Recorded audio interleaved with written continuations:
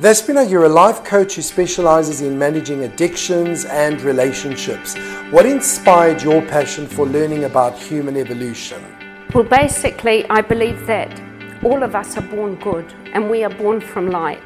But some people in this world, their life becomes quite complicated and they go into toxic relationships, they consume toxins, they do toxic things like gambling, and they ruin themselves. And the reason why I got into learning about humans and trying to understand them and their evolution was because I wanted to understand why people are unhappy. I wanted to actually be the person that could go down the hole and actually be there for people that are going through pain, and understand them and try to help them understand themselves better in order to make better decisions. During my school years, I went through a time where I was an underachiever because I missed out about 9 months of school when I came to Cyprus. And I went back to New Zealand and I was in a lower level class. I mean, I was in the lowest band. And the feelings I felt about myself when I compared myself to other people, it made me feel so low. And through help from family members, like my sister at the age of 16, who has passed away, but she was a beautiful person. At the age of 16, she went and helped me through getting me into a higher band, and I topped the class. And then I went on to university where I was, I got a really high band score at university. And so from that, I realized that we may be labeled, maybe not being academic or not being able to do something, but it's your perception or other people's perception that can be changed. Your latest book, Enough is Enough, is a helpful guide to managing addictions, transcending suffering through the cycles of change, and ultimately ending with fulfillment. Is it easy for one to break nasty habits and exercise control over them? The book deals with, first of all, exploring yourself and actually saying, look, I surrender, I need help. And it's actually surrendering to somebody to come and help you. And then you actually explore your timeline and you go through different phases of your life, and you see that during my childhood years I was put, like me, in this class, and I feel, and this has made me feel inadequate in my 20s or in my 30s, and then I go on to form toxic relationships because I feel an underachiever or I feel that I'm not enough.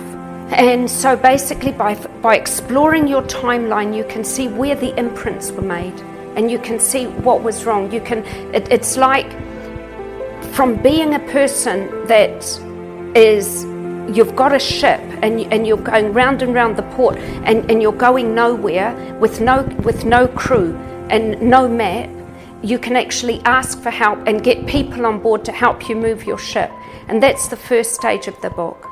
The second stage goes through transformation. It goes through the changes that have to take place, because whatever we are drawing into our life is just a perception. It's what we feel that we are at that time, but that perception can be changed. And that's the stage where you feel like there's a waterfall and you're paddling away from the waterfall. It's the change stage. That is the most difficult stage for the addict or for the person who's drawing negative relationships. That's a stage where you need help. The last part of the book, which is it's taking over the island stage.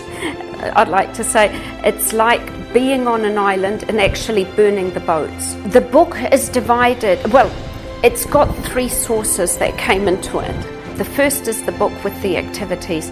The second in the book is a higher power. Now, a higher power can be anything for anyone. It might be Allah, Buddha, God, your higher self, whatever works for people, it's their personal journey. The higher power that I use is God. But the third one is a buddy system, and the buddy system could be your wife, or you could have a group. It might be AA, Alcoholics Anonymous, or it might be a counselor, or it might be your best friend.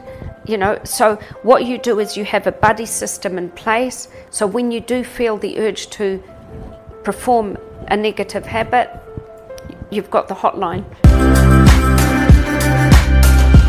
I believe my philosophy, my motto, and the way that I like to live is through this prayer. It's the prayer of St. Francis. And it starts off with, Lord, make me an instrument of thy peace. Because that's what we are born to do. We're born to be down here and get that energy and spread it so it will grow. And where there is hatred, let me sow love. So even if people have harmed us in our life, even if we've been a victim, even if somebody has abused us, let me sow love. Where there is injury, pardon. We forgive. We forgive, but we don't have to trust. We can forgive so that we can pardon. Where there is doubt, faith. So even if we procrastinate, even if we're self-critical, even if we hesitate, even if whatever, we've got faith in ourselves. We can believe in ourselves. There is tomorrow and there is the next moment. Where there is despair, hope. That is the most amazing thing. Like actually, before you go to bed, you picture yourself the next day. There is hope. There is that person that you're going to be in 5 years' time. Where there is darkness, light. Instead of adding to pain, you can spread light. Because really, when someone is nasty to you, you can spread light you can bring out light. And where there is sadness, joy. So, O Divine Master, grant that I may not so much seek to be consoled, but to console. To be understood as to understand. To be loved as to love. For it is in giving that we receive, and it is in pardoning that we are pardoned. I can't say this next line, but okay. And it is in dying that we are born into eternal life. And that's where I feel that we're going to. Our souls will be joined into the light above, and that's where our real living will begin.